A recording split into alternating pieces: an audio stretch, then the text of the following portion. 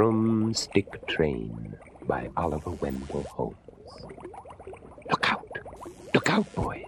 Clear the track. The witches are here. They've all come back. They hanged them high. No use, no use. What cares a witch for the hangman's noose? They buried them deep, but they wouldn't lie still. For cats and witches are hard to kill. They swore they shouldn't and wouldn't die. Books said they did, but they lie. They lie. You want to see something really scary? They come from the bowels of hell, a transformed race of walking dead. Zombies, exploding heads. Psychos, fanatics, murderers, nutcases.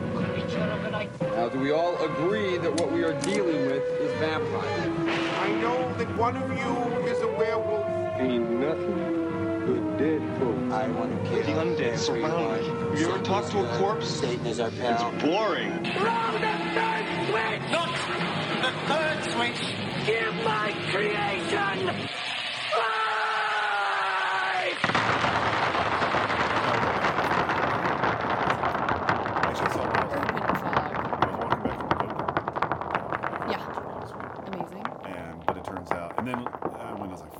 Foggy night. It's like the moors out here. And then I realized, no, it's just grime from... Noxious grime from the ground. From ground up asphalt. Getting caught up in the... Gross. In the streetlights and looking like fog from a distance. All right, let's get in it. So, how have you been? Well, there was more Halloweening and spooky stuff going on for me this September, October than ever before. Halloween starting in September. Of course. Yeah. And LA is just full of spooky things, and I kicked things off with Halloween Horror Nights and visiting various haunts, and I had a pretty big time doing Spook Night, which was the second year in a row. Of the play you're in. Mm-hmm. So that was a whole lot of spooky stuff. Of course, watching scary movies all month. Then the day before my birthday, 2 days before my birthday, on the 24th of October, I popped into this AT&T store to get a new car charger. And I'm in the store, basically wound up making small talk initiated by this other customer in the store. And then something hit me and I was like, do I know you? And he was like, I don't know, do you? You actually said that? I said it. And this is a, 50-year-old man. Mm. And I said, are you? I think you are. And he goes, he was amused. He wasn't annoyed or weirded out. And he goes, who do you think I am? And for a moment, I had this panic of me going, oh no, I don't remember his name. And I was going to have to be that person who says, you're that guy from Nightmare on Elm Street 2 and Weird Science. But thankfully... And Vamp. And Vamp. Because you were talking to, now that we've dropped the titles, Robert Russler. Russler. And what was great is in that half a second's time when I blanked out and went, holy cow, I'm not going to be able to remember his name. And I said, are you Robert Russler? And he goes, yeah, I am. And I proceeded to ask for a photo in the AT&T store. He was great about it. I was like, aren't you an October treat? The woman who worked there, who I asked to take the picture, must have been incredibly confused. And I just told him, I was like, I'm a huge fan. What a great time of year to run into you. And I thought about mentioning our podcast. It would have been too involved. So I just said, oh, you're super cool. I went back to my car, sat in the car, Instagramming and Facebooking about it for maybe 5 minutes. And then I realized he's getting into the car in front of mine. Like, he then wrapped up his stuff in the store and got into his car. And I completely panicked. I was like, oh my God, he's going to think I'm a stalker. So I all but peeled out just trying to get away from him so that he didn't think that it had all been an elaborate ruse where I'd followed him there and been like, oh, interesting. Aren't you Robert Russler? When really I'd been collecting pieces of his hair and stuff. But now, Robert Russler, you knew of him before we started this podcast. Kind of. But you never went that in depth probably. No, I didn't know his those name. 3 movies. No. All of which got covered in our podcast, 2 of which are off the roster for the moment. Yeah. One of which is our very first episode. Very first episode was about Nightmare on Elm Street 2, where he plays Grady, like the best friend character. Yeah. And then in our second episode, we covered Vamp, along with a couple other vampire movies, and he plays one of the main guys in Vamp. And then for our Let's Make a Girl episode, he's one of the bullies in Weird Science. So he just wound up popping up 3 times in the course of our podcast. And we were like, our good old buddy, Robert Russler. Robert Russler here again, with us from the beginning. Yeah. However, of those movies, like, none of them are older than, like, 86, 87. Mm-hmm. That's a lot of years. That's a lot of miles on this guy. And yet you still... Was it the voice? Was it his face? It was his face. I mean, I can't explain it. I don't know. I guess I'm just that good. I guess. It was a stroke of luck. I had a moment of clarity. I recognized him. I recalled the name. You know, it was great. Got the picture. I got the picture. So for me, that was an incredible Halloween-y moment. Then the next day was the day before my birthday, and my friends Matthew and Daniel told me to dress like Laurie Strode and that they were kidnapping me for a couple of hours, and I didn't question it. I just put on my high-waisted pants and my I've told shirt. people, like, other people would be suspicious that something was up. Yeah. But this is something that, with those two guys, they're brothers, coming to you for this kind of shenanigans, you'd be like, okay, let me get my 70s pants. Absolutely. So I got dressed up and we went over to South Pasadena, visited the Myers house. Mm-hmm. Matthew was guiding us around, but then he was on his phone looking at details about things like the parts of the street in South Pasadena where, hey, jerk, speed kills, you know, all of that stuff that's just kind of on the streets in the residential areas. And we were walking around shouting, we're from Haddonfield, couldn't be prouder, can't hear us now, will, yell a little louder. But as we're chanting, Michael Myers popped out from around a corner, and I screamed and turned around to Matthew and Daniel, completely confused and shocked and excited because I just figured the best I could come up with in my head was, well, I'm dressed like Laurie Strode. It's 5 days before Halloween. Maybe someone else is out here, like, in the filming locations taking pictures dressed up because they think it's fun. Tis the season. So I was just really excited that we'd stumbled upon some more Halloween magic. And so then I turned back around and he's gone. I go up finally to the corner, and it's my boyfriend, still in full mask, down on one knee with a ring. And that was my spooky proposal. Yay! And I do have to give a shout out just because, so Matthew and Daniel scooped me up and took me there, but my friend Ricky was also in on all of it. He was there with a camera. He was there with Alec waiting. Did somebody hide a camera? They mounted a few cameras in trees and at the base of trees. And then got a lot of angles. Yeah, and Ricky had a camera. Daniel was filming, which is not weird for us to be filming each other, just doing funny stuff. Ricky and Matthew and Daniel were all instrumental in, I mean, for weeks, they'd all been lying to me and scheming behind my back and trying to figure out the best way to do it. So basically, that very long story short is that I was proposed to by Michael Myers because my now fiance, Every little Alec, girl's dream. He was committed to giving me a really great moment that I could tell a great story about and remember forever and have really funny, great pictures. And it's a great story. And it was really cool, and I'm very happy. Anyway, tell me about your spooky October. What have you been holding on to, you little sneak? Well, you know most everything that I've been up to. Mostly working. So I've only been able to get out from time to time. Went to Boney Island, the great home haunt, Boney Island. Yes, one of my favorites. Where there is a glowing green cauldron fountain display. It's like a light show, like at the Bellagio or wherever in Vegas. If you scaled down. Boney Island is a play on Coney Island. Coney Island. So it's a bunch of skeletons. I don't think I even got that my first year. Really? I think you explained it to me and I went, oh, so I'm not sure it would have occurred to me. And there's big news for us as a Boys and Ghouls podcast. Sort of just a level of legitimacy, I guess, that we're getting some acknowledgement out there from people who aren't you, me, and just the people we know. Yeah. Which is, I was contacted to see if we wanted to read and review or do something about a new Vampira book. Whoa. That just came out. By the way, this was sent to our joint Gmail account. Oh, I didn't see that. If anybody wants to send us anything or just send us your thoughts on something. Right. boysandghouls@gmail.com. And someone out there in the world said, hey, here's a couple of spooky folks who try to reach other like-minded people. Mm-hmm. Let's see if they're interested in giving the book a plug. October's a really busy month. Yeah. I am proud to say I'm 100 pages into the book. Hey. Which, for the month I've had, is actually kind of an accomplishment. So here you go. It's a Vampira by W. Scott Poole. Ooh. Just came out this year. When I say picked it up, I didn't buy it. I physically picked it up. over in Dark Delicacies. And flipped through it, and I was like, oh, this seems very interesting. And I don't know anything about Vampira. Well, here's the thing. Her past is kind of guarded. And the time she spent on television was only one season, and very little footage exists. Which is the case with lots of horror hosts. And that's kind of a crime.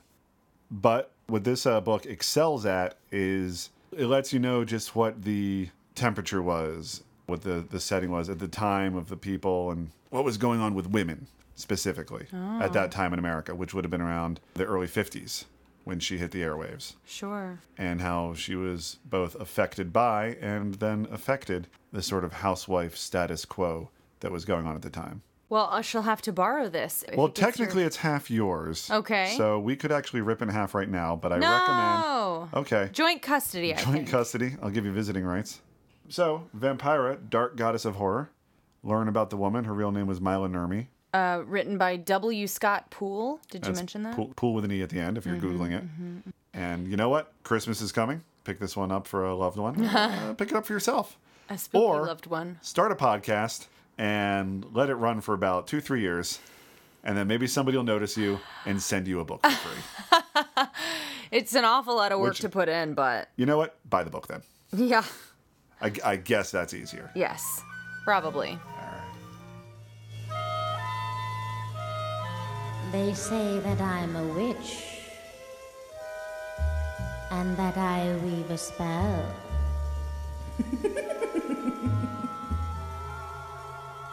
Well, I'll use my eyes to invite you, my lips to delight you, and all the charms of the feminine wiles to excite you. They say that I'm a witch, and that I weave a spell. Well, I'll be a son of a, and no wonder. Let me tell you, brother, I'd rather be burned as a witch than never be burned at all. Hey, Kat. Hey, Marshall. So now is the witching hour. Oh, I'm afraid. Actually, that's what I'm going to call the episode. Oh, good. Witching hour. Well, it will be. It will be a very witchy hour. And for some reason, we have you picking our November topics almost exclusively. And then when we were trying to figure out what we're going to do for November, you're like, well, I'm going to have to pick it, as if you brought this chore on yourself because you've done it twice already. Yeah. And I thought of this and that, but I was like, well, it's Kat's burden, apparently. And then you came back with witches, which, if I'm following your train of thought, is Thanksgiving, Pilgrims, Puritans, Salem witch trials, witches. Not at all. What? Get out of here. What you're saying makes an awful lot more sense than how I got to it. Really, how I got to it is that over the last couple months, I've been kind of obsessed with the West Memphis 3 court case trial phenomenon, which was essentially kind of a modern day witch hunt in many ways. But it was that plus Halloween and coming off the heels of Halloween, and I had thought about witches a lot, and I thought, we haven't done witches, and it was truly that. I finally figured out the term I was trying to express to you in our last episode. Satanic panic. Yeah. Mm-hmm. Yeah. Correct. And the West Memphis 3 totally falls under that completely. As you know me, I tend to bring to this podcast a little more historical context. So I did want to give a teeny bit of Salem context. Not that the Salem witch trials in 1692 and 3 were the only or the first kind of persecutions of witches. But for whatever reason, it's what people think of when they think of witches. We think of Salem. We have found the witch. May we burn her? The basic facts of it, really, what's important to remember, there were 20 people executed in this particular instance. Most of them were women. And it's important to remember it's one of our country's most notorious episodes of mass hysteria, which is really what it was.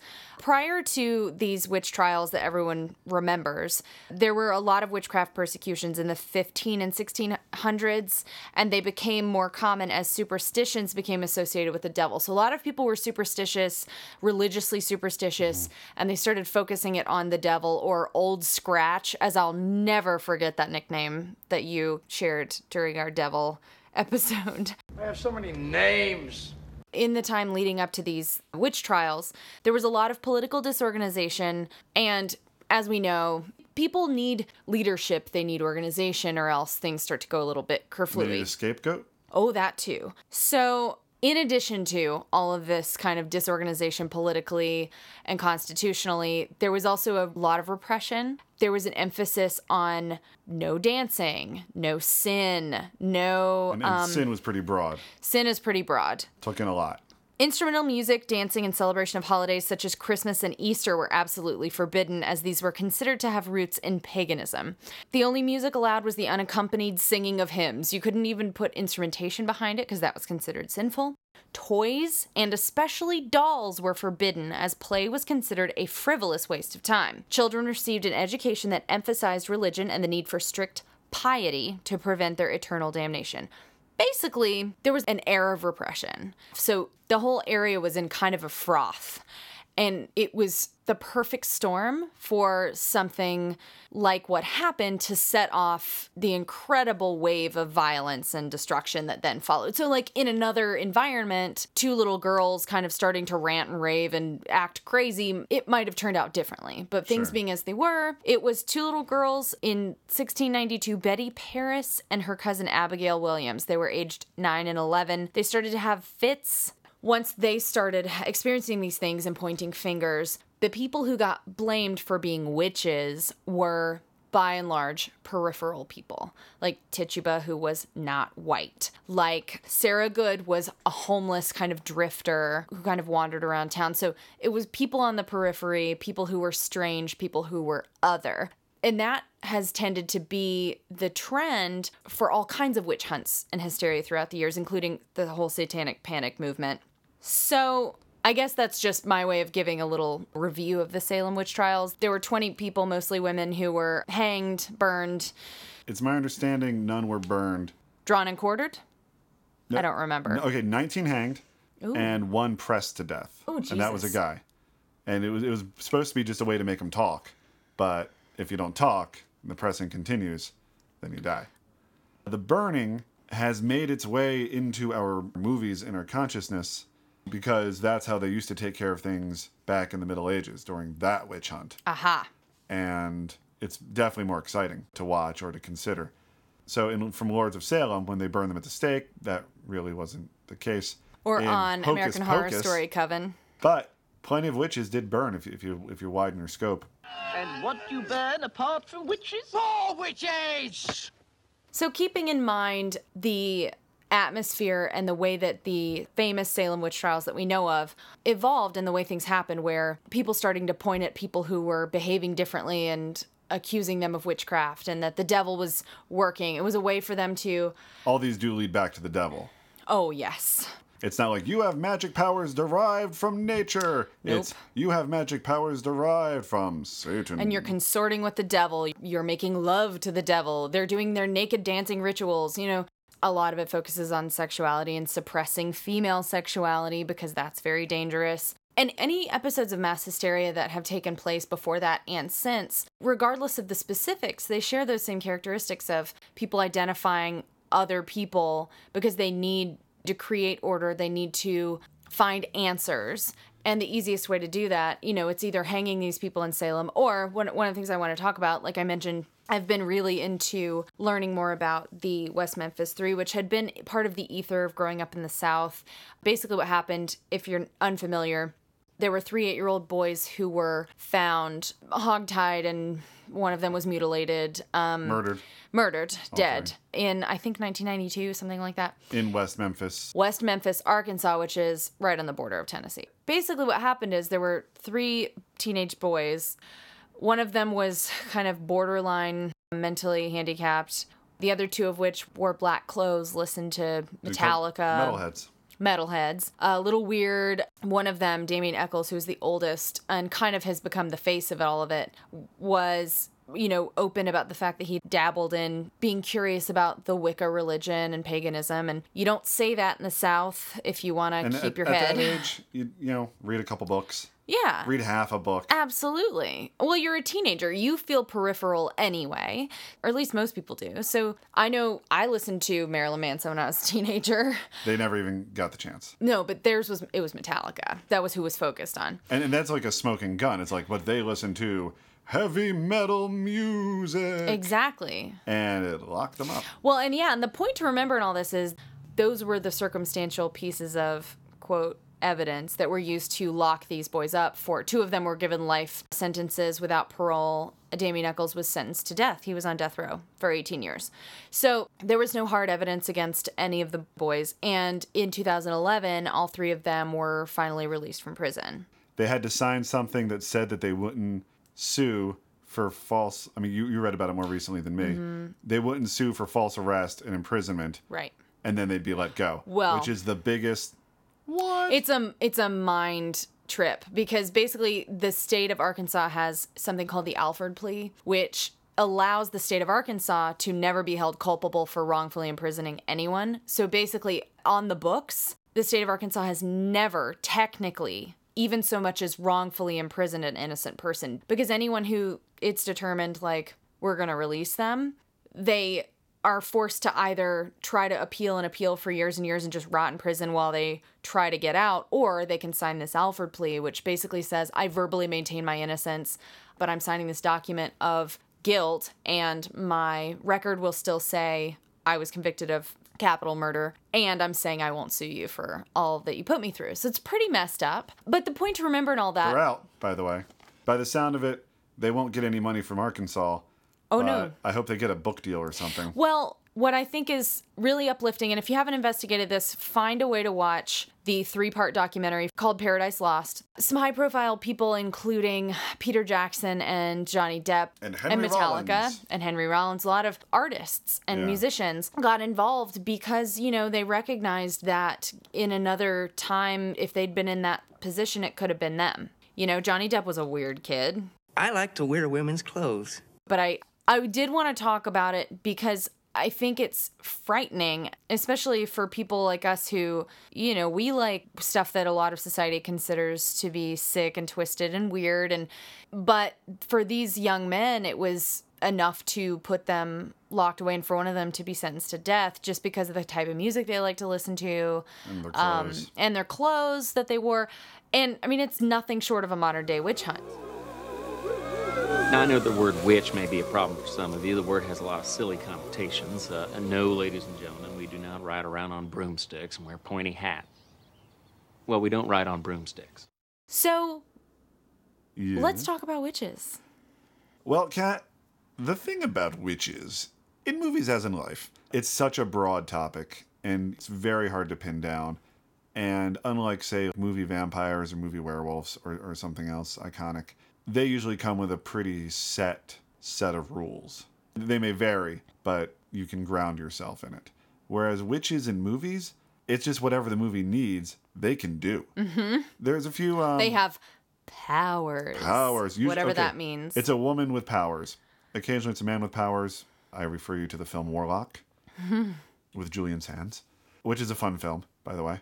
But usually, I will say that every witch movie we bring up, be it comedy or horror or anything in between, the powers are inconsistent. What the witch can do. Absolutely. Fairly Not only what they can do, but like things that let you know they're witches. Which,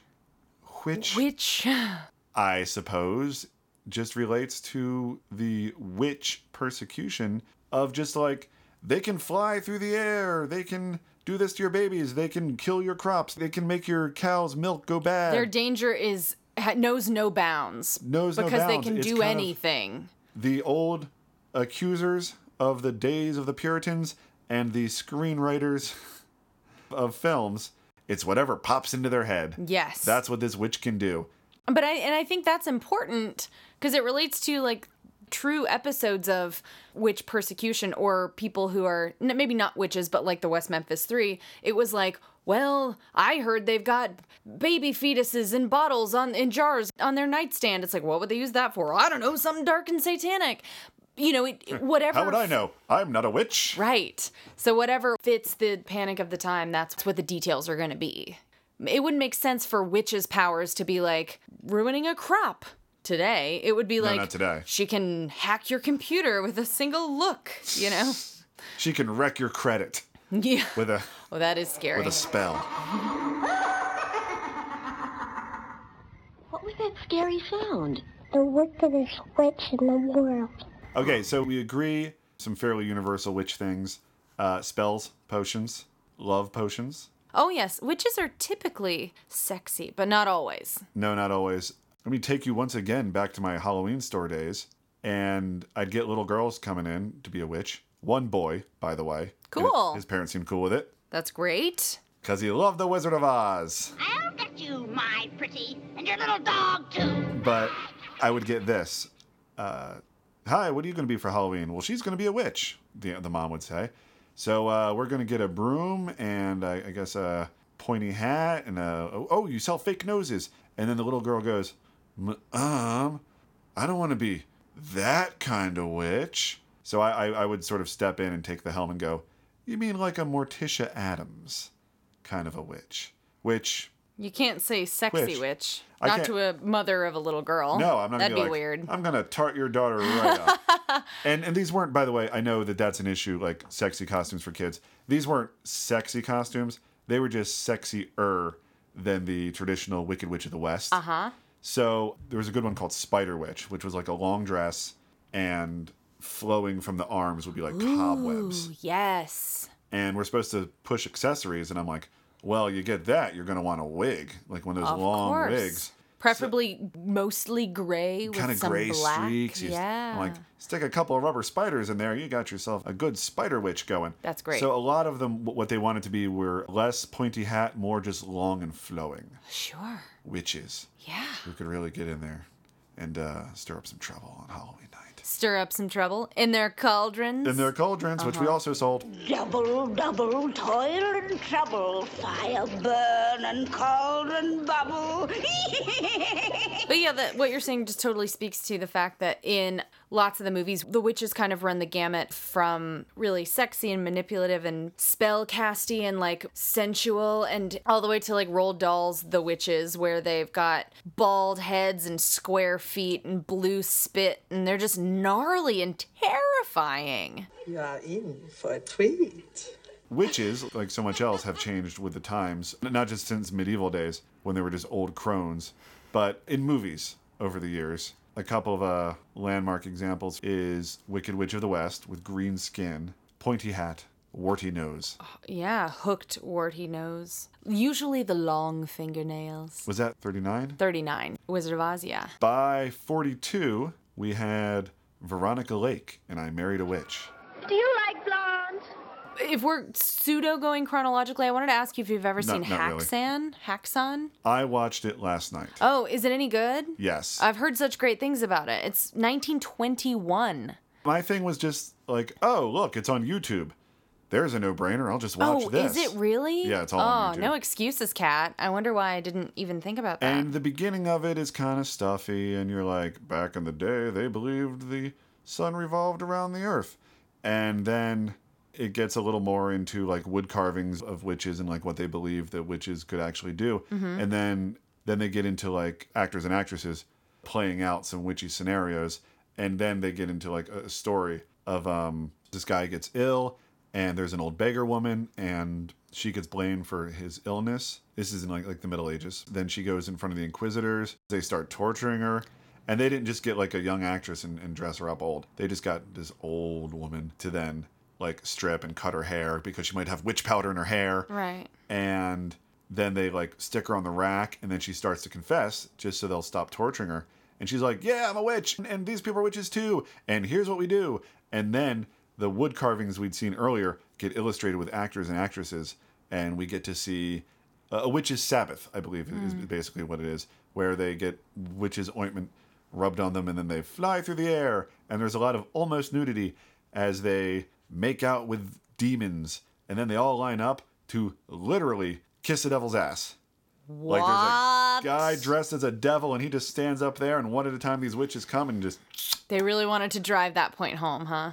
Really? Devil worship. But this is all just like her saying like, and then we did this, and then we did that, and then they show like, I mean, you can tell it's not a real baby, but just like pulling a baby out of a cauldron and being like, yeah, this is good. So from what I understand, the film is meant to illustrate the dangers of it's a documentary. A witch hunt. Did you say that? You didn't, but I read that it was a combination documentary and dramatized scenes. It was like documentary, dramatization that really goes off the rails. And then back to what were the documentary parts about? Were people being interviewed or? No, just sort of the wood carvings. Oh, okay, got it. And stuff, and they would literally you'd be looking at a picture, and then this pointer comes in and just points to certain stuff. Interesting, but the point is to illustrate persecution. Persecution. And then at the end, it sort of tied into modern day, although modern day was 1920s.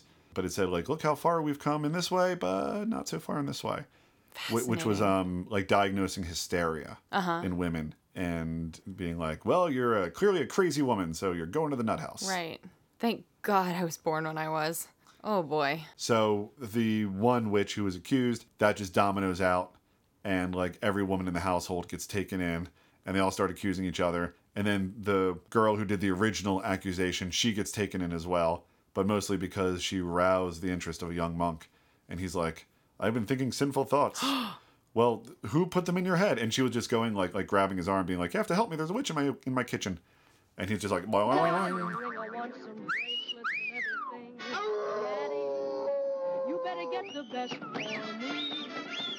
So, folks, Haxan, Haxan, I believe. 1921. Which I believe is Swedish for witch. So, that's pretty easy. Hour 45 minutes and all on YouTube. You can't really casually watch it because it's a silent film. But it's potent. I'll say that, if you give it your attention. Do you have anything in between that and 1964's Bewitched? Because I want to hear you talk about Bewitched. Well, here's the thing. I Married a Witch with Veronica Lake really feels like a precursor to Bewitched. Okay. It wasn't a spin-off and it wasn't an adaptation, but you really... Were they tonally kind of... At the end, here's the thing. I think they just took the ending of I Married a Witch where she wants to settle down. Because at first, the movie starts where a lot of these movies seem to start, which is with the execution of a witch. Oof. That's where Black Sunday starts, also known as Mask of Satan. I watched that. That was a Mario Bava film. Where I think really the best part is the first 5 minutes, where the witch gets a mask with nails protruding from it, just hammered onto her face. Oh. But you're saying the end of I Married a Witch was tonally kind of lighthearted and... Oh, well, the whole thing is lighthearted. Okay. In I Married a Witch, it starts right after a burning, which is also how Lords of Salem starts, with a witch burning. And that one gets a mask also, and I hear that's a tribute to Black Sunday. Whereas I Married a Witch, it's just some smoldering embers and some smoke. And then they're like, we will have a brief intermission before we burn her father. And there's a guy selling popcorn. Pop, mate. Get your fresh Indian pop dice, tuppence a poke. It's buttered, it's hot, it's fresh, an anti-witch charm in every poke. And with Hocus Pocus. A lot of these movies start with a witch execution and a curse. And I will curse your descendants and nothing's going to go right for you until such a thing happens. On All Hallows Eve, a virgin will light the black flame candle. Yeah, that's Hocus Pocus. Black Sunday is just I'm going to come back and just mess with your ancestors. So look out. Blackbeard's ghost in the film Blackbeard's Ghost, witch's curse, which she put on him as being burned as a witch. They don't show that part because it's Disney. They just talk about it. Sure. Actually, Elsa Lanchester, the Bride of Frankenstein, she tells that part of it, and she's great in everything. She's wonderful. And I Married a Witch. I'm going to put a curse on you, and you'll be unlucky in love, and so will your children and your children's children. You'll always wind up with the wrong woman. I thought you'd never get rid of that girl. What are you doing here? Waiting for you. How did you get here? You wouldn't believe me if I told you. Anyways, so I Married a Witch. You got the lovely Veronica Lake. We're waiting for her. But for the first bit, she's just a plume of smoke that can talk. And then she gets a body, and there's a lot of suggested nudity, because for a while she's just wearing a fur coat. At first there's smoke, and you're like, oh man. If she's nude in that smoke, yeah. She's nude. And there's a bit where she's in the back of a taxi, and it's like, oh man, inside that taxi is nude Veronica Lake. Wow. She was in a fire and she lost her clothes. No, I didn't. I didn't hit any. She makes a love potion for the descendant of her accuser to fall in love with her, but she drinks it by accident, and she falls in love with him.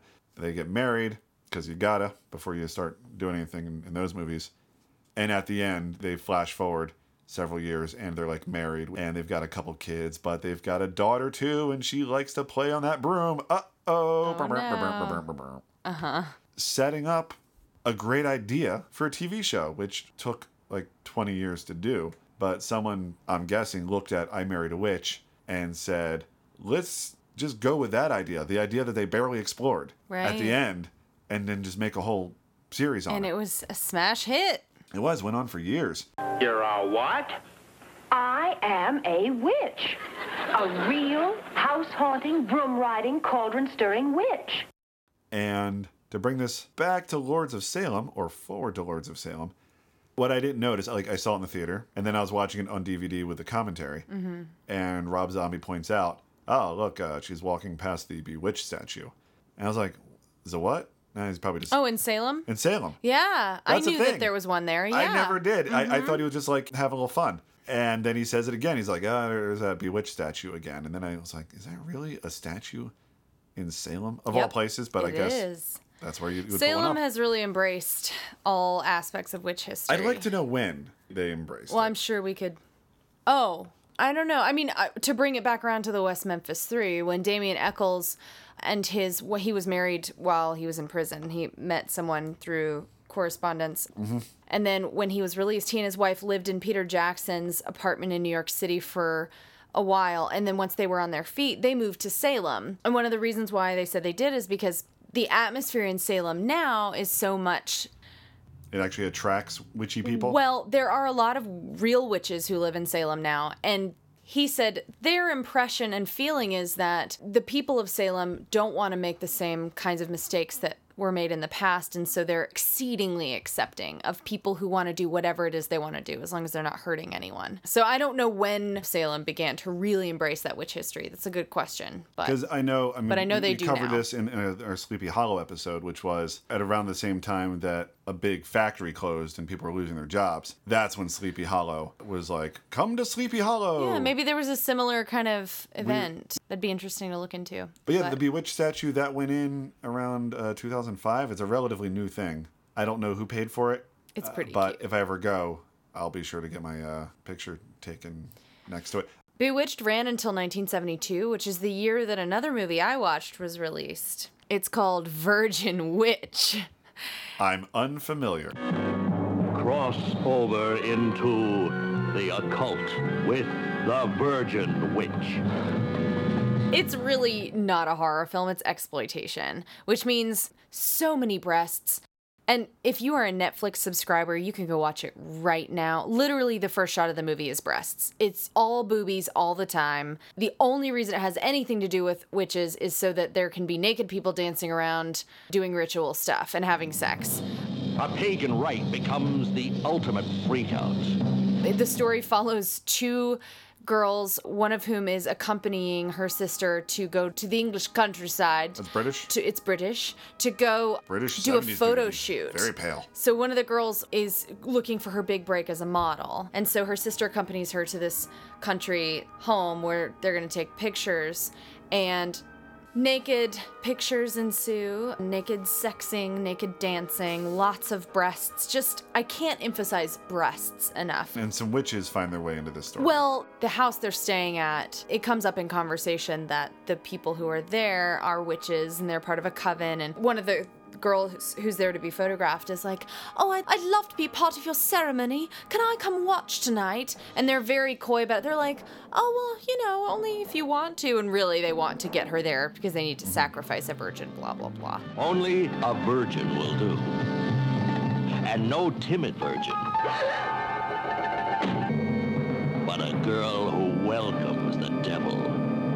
I mean, it's really just an excuse to have nude women just nuding all over the place. Speaking of which... Which? Of just more nudity than you were expecting. Yeah. I finally watched the first half hour anyways. I didn't get much further than that. Of Little Witches. Little Witches... Oh, with Veruja Balk. No. No? No! Isn't she on the cover? No! And that's the biggest revelation. All right, Little Witches came out. Every time I go by that cover on Netflix, I'm like, I should probably watch that. I've spent the last 20 years thinking that also. It came out the same year as The Craft. She was already in The Worst Witch when she was little. Then she does The Craft, and you're like, oh, a witch movie with Farouja Balk. Nice. And then you see Little Witches in the video store, and it looks clearly like Farouja Balk is in yet another witch movie, and you're like, well, that's her wheelhouse. Right. But you've already got The Craft, so really, why bother? Unless you're doing a podcast on witches, and then you're like, well, maybe it's time I just watch this Little Witches movie and see what that's all about. I thought I had missed her name in the credits. I thought I looked away or something, and I just missed it. And then she's just not in the first couple of scenes. And then they introduced a main character, and I'm like, well, maybe she had a smaller part, but they blew it up because of The Craft. And then Clea Duvall's in it, and that's neat. And Zelda Rubinstein is also in it, and the guy who played Eraserhead, he's in it. And you're like, okay. But not Farouja Balk. But not Farouja Balk. What the hell? And as soon... You're blowing my mind, Marshall. They just took one of the... I can't even pick which girl it is out of it, and then just did this very Farouja Balky angle. Blew it out. So it's all white. And she's kind of like looking out from the top of her eyes, a la Farouja Balk in The Craft. And she's got like one little curl kind of coming down in front of her hair, a la Farouja Balk in The Craft. For all I know, they got a Farouja Balky model. I doubt they actually took a photo of Farouja Balk, but it's been fooling everyone since forever. I feel so betrayed. In this movie that we never bothered to watch. Right.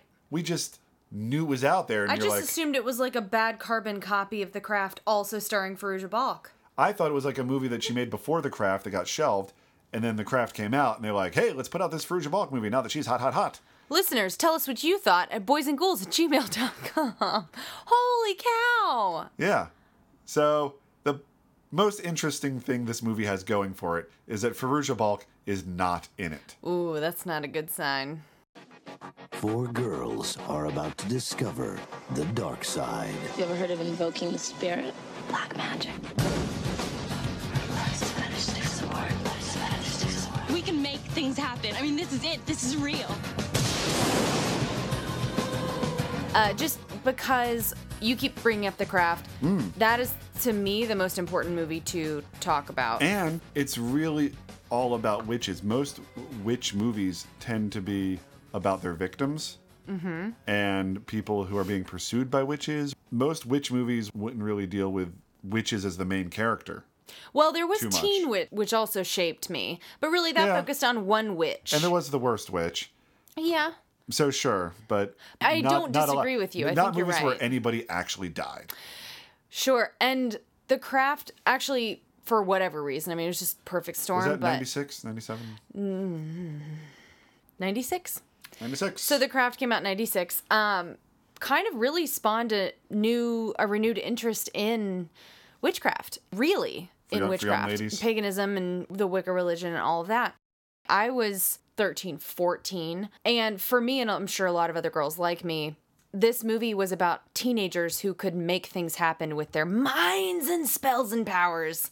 Right? Which, I mean, as a teenager, you just feel helpless and depressed and all these weird feelings. And so to watch a movie, it was like black tar heroin. To watch a movie with these girls who were cool and sexy and powerful and could make things happen by just being together. And I couldn't even count on one hand the number of times my friends and I tried to do light as feather, stiff as a board, which was definitely not just my experience. I'm sure plenty of other people did this. What I think is interesting, I've been doing a little bit of research into witchcraft. Just here lately? Yeah. Okay. The Craft. Wait, for this podcast or just lately? Sure. Yeah, for the podcast. All right. But I do intend to do a little more research after, just because I do find it really interesting. The Craft as a film, maybe not with the stuff with the glamour where you change what color your hair is right in front of people's eyes, or floating off of the ground, or those kinds of things. Yeah. Barring the actual... They work up to those things. They do. Start with just sort of little bits of magic. Yeah, but barring that stuff where you actually make yourself float and fly and do all kinds of crazy stuff, conceptually, the sort of general rules of it are pretty accurate in The Craft. Things like anything you put out, you're bringing upon yourself. And how the shop owner tells them true magic is neither black nor white. It's both because nature is both. So from the best I can gather, modern day witchcraft, it's not that you don't perform spells and things, because you do. There are spells for, you grab different kinds of herbs and dragon's blood, and, you know, you have your consecrated tools that no one else is allowed to touch, and you have your spell book that's another thing about the craft. She's like, you take this book and you write in your spells. That's a thing that happens in witchcraft. Listen, I'm not even close to scratching the surface. I'm just trying to illustrate that a lot of the concepts that are kind of posited in the craft as far as balance and nature and all of that are really pretty accurate. And witchcraft, it's not about actually like performing a spell that's going to make all the flowers in your house stay good forever, or like change colors or things like that. Magic is not about like making someone love you who doesn't love you, or not that there aren't love spells and things like that, but you can do hexing and like binding spells and things to like, you can put those negative energies out into the world to attempt to control the energy and control other people or affect their behavior negatively to your purposes. But if you're doing that, you're also putting that upon yourself. Like any energies you're directing towards other people, you're directing towards yourself. So if you're doing something negative, you're only going to absorb that and become that yourself. Those kinds of ideas are there in the craft, but that doesn't make for a very interesting movie. So you got to have them like flying around and making themselves look like each other and then having sex with boys and then making them fly off balconies. Like that's way more interesting for a movie than just energy and consciousness. But I guess by the time you came around to looking into the real deal, you'd already had a foundation set up by the less flighty portions of the craft. I wanted to be those girls in that movie. I don't doubt as a it. teenager. All I wanted was to be able to make things happen with my mind. Depending on your mood, want to be different characters? Totally. So like some days you felt like a Farouja Balk, other days you felt like a, what's her name? Neve Campbell, Robin Tunney. Robin Tunney. Yeah, all four of them. I mean, most of the time it was Robin Tunney's character. Who was wearing a wig cool. because she shaved her head for Empire Records. Mm-hmm. I never thought about it as a kid, but now that I look at it, I'm like, Jesus, that's definitely, it's a fine wig. I'm sure on Blu-ray it kind of pops. Oof. You can see that hairline, and it ain't pretty. But yes, I wanted to be able to, you know, perform cool spells and just run my hands through my hair, and suddenly I have black hair and I've changed the color of my eyes. I wanted to perform glamours. I would sit in my room and try. I think this came up on other podcasts. I would sit and try to make pencils move. Like I can't hours. I think it was hours I would spend. Our last Halloween one when we talked about The Worst Witch. Yes, probably. And you're like, how did I not watch The Worst Witch? I know. But yes, the craft was, for me, when we talk about witches, I've definitely seen that more than anything else. I absorbed it. It affected so many things about me. What I thought was cool clothes to wear. I didn't dress like them. I was going to say, as spooky as you are and as spooky as you were, you never went goth. I didn't. No. I don't like to be pinned down to a certain type of fashion. There are times when I'll put together an outfit that's very black, but then there are days when I kind of want to look like a Gap ad, and so I do that. Oh my God, no way! The other thing that affected me witch-wise was Buffy, of course. Willow. Sure. Was a witch. There was a lot of really fun witch stuff. I also really loved practical magic, and of course Hocus Pocus. Now, this year, for the very first time ever, I watched Hocus Pocus. With who, Marshall? With Kat. Yay! It was so much fun. It was like seeing it again for the first time. I kept cutting my eyes over at you, and you were laughing in all the right places, just belly laughing at all the funny stuff and loving Sarah Jessica Parker and realizing she's totally the star. I wouldn't have thought she was a star, exactly. Speaking for you, so why don't you tell me what you really thought of it? I thought for all the actresses that played the witches, which is Kathy Najimy and Bette Midler and Sarah Jessica Parker. They're all phenomenal, aren't Even they? if nothing was happening with them at the time, if they didn't have any lines for that scene or for that shot or whatever, they were all up to something. And in the biggest form, there was one where two of them are talking, and in the back is Sarah Jessica Parker just hanging off a gate. Yep. Just kind of like, I don't know what she was up to. Just hanging off a gate, having fun with it. I'm sure that wasn't in the script. I'm sure most of that stuff wasn't in the script. They were all three just doing such a wonderful job of being just eating those it up characters. And just being big. That we must find the book, brew the potion, and suck the lives out of the children of Salem before sunrise. Otherwise, it's curtains. We evaporate. We cease to exist. Dost thou comprehend? Well, you explained it beautifully, Winnie. The way you started out with the adventure part, and then you sort of slowly... Explain what?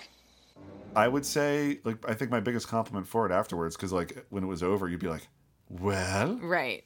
Can we still be friends? I was probably a little annoying, but I was just excited. Is that I could really see how it could age with you. Yeah. How not only could you watch it when you were a kid and now watch it as an adult, but that you could watch it at a lot of stops along the way and still enjoy it, and then enjoy it for different reasons. Like, you didn't watch it for nostalgia when you were a kid. Nope. But now you can. And you didn't watch it for, look at those funny 90s haircuts. But now you can. I'm Jay. This is Ernie. How many times I gotta tell you? My name ain't Ernie no more. It's Ice. Ice. This is Ice. And you were Jay. Oh, yeah. My friend Ricky, well, I guess he's our friend now. You've met him a few times. You know what? He's better than a friend. He's a fan. He is. He's a Boys and Ghouls fan. And his favorite movie is Hocus Pocus. And so this year for his 30th birthday, he had a Hocus Pocus themed party. And I came dressed as Jay, the blonde-haired bully. And Ricky was Billy Butcherson, the dead guy who Winifred brings back, whose mouth is sewn shut. And we had a lot of really impressive costumes at that party. And he rented out a space. He had bags of dead leaves that we just opened and just spilled all over the floor. Where do you So the even whole get place that? was, I don't know. He's You Ricky. rent them? I think so. I think that's exactly right. He's a master of scaremonies. Ooh. I would just open up Instagram and I saw a picture of you with a flannel shirt tied around your waist pointing at an ice cooler. And I was like, what's happening here? And it just says, this is ice. Yes. And I love a good punny joke. now that I've seen the movie, I get it right away. Yes. So just to tie it in with history, it's set in Salem. Yeah.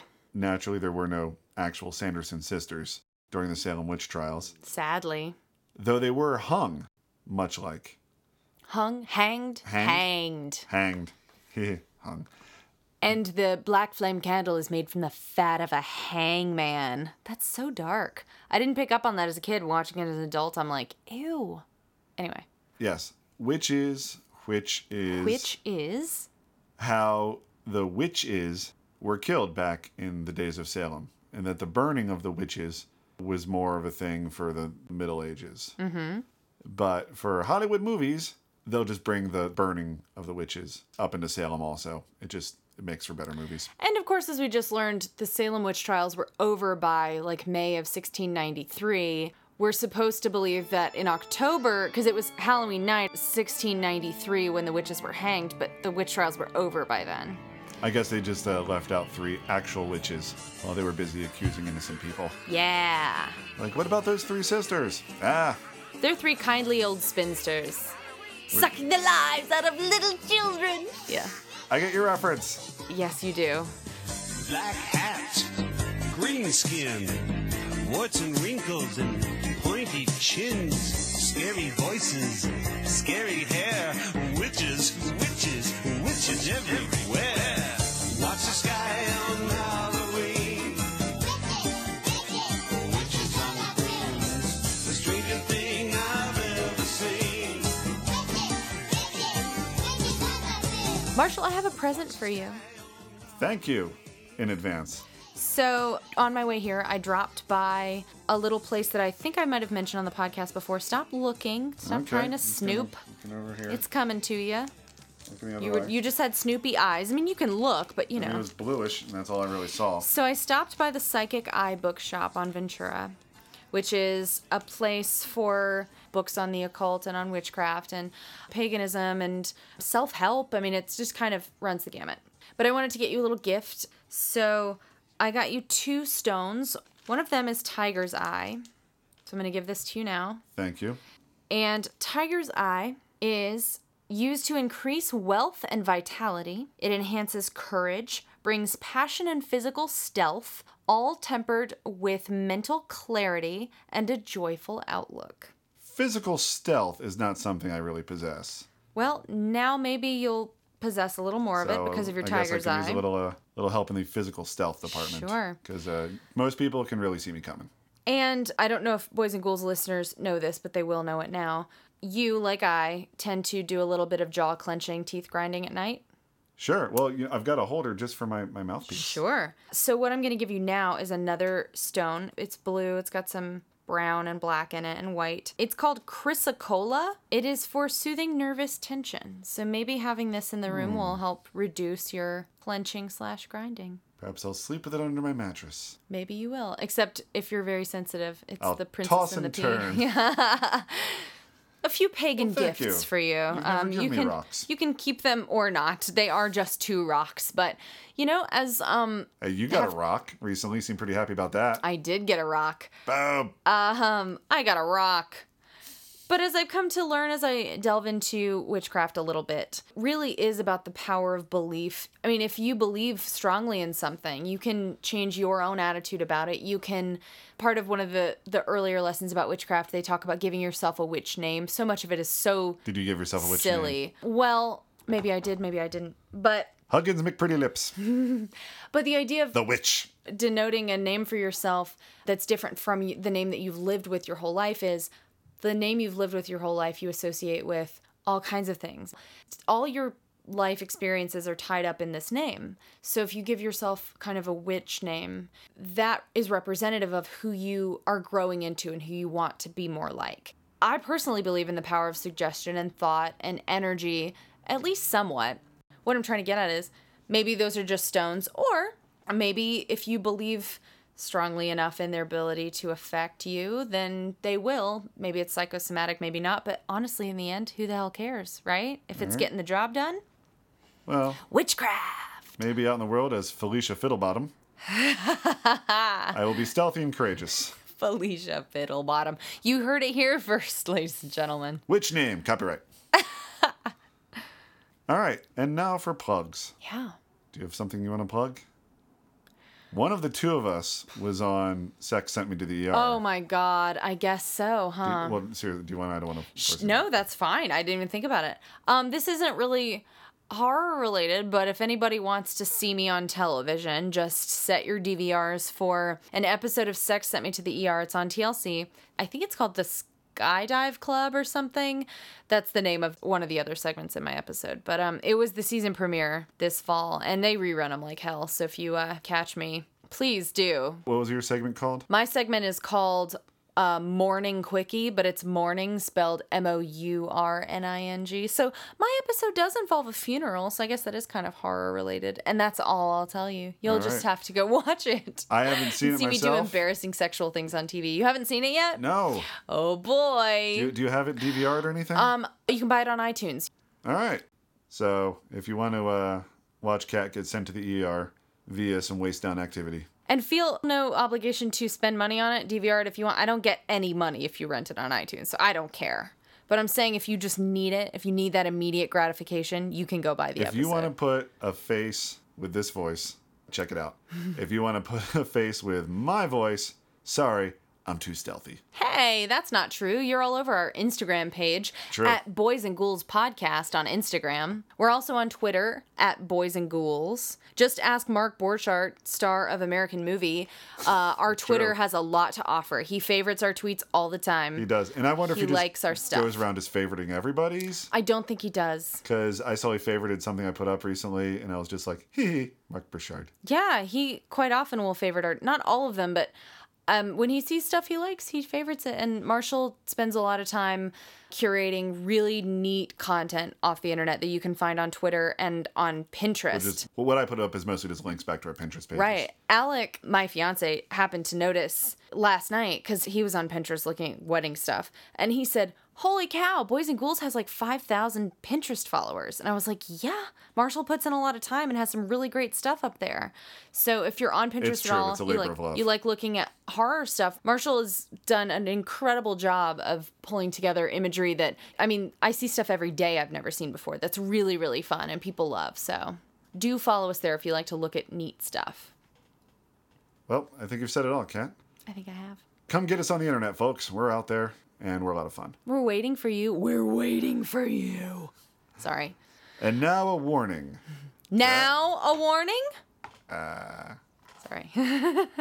Oh, I'm sorry. For whatever reason, when you said that... I never prefaced it with that, and then you went right to Death Becomes Her. Thank you for knowing what I was quoting. Please leave that in there. But I will give a very particular warning to our audience. Beware the moon.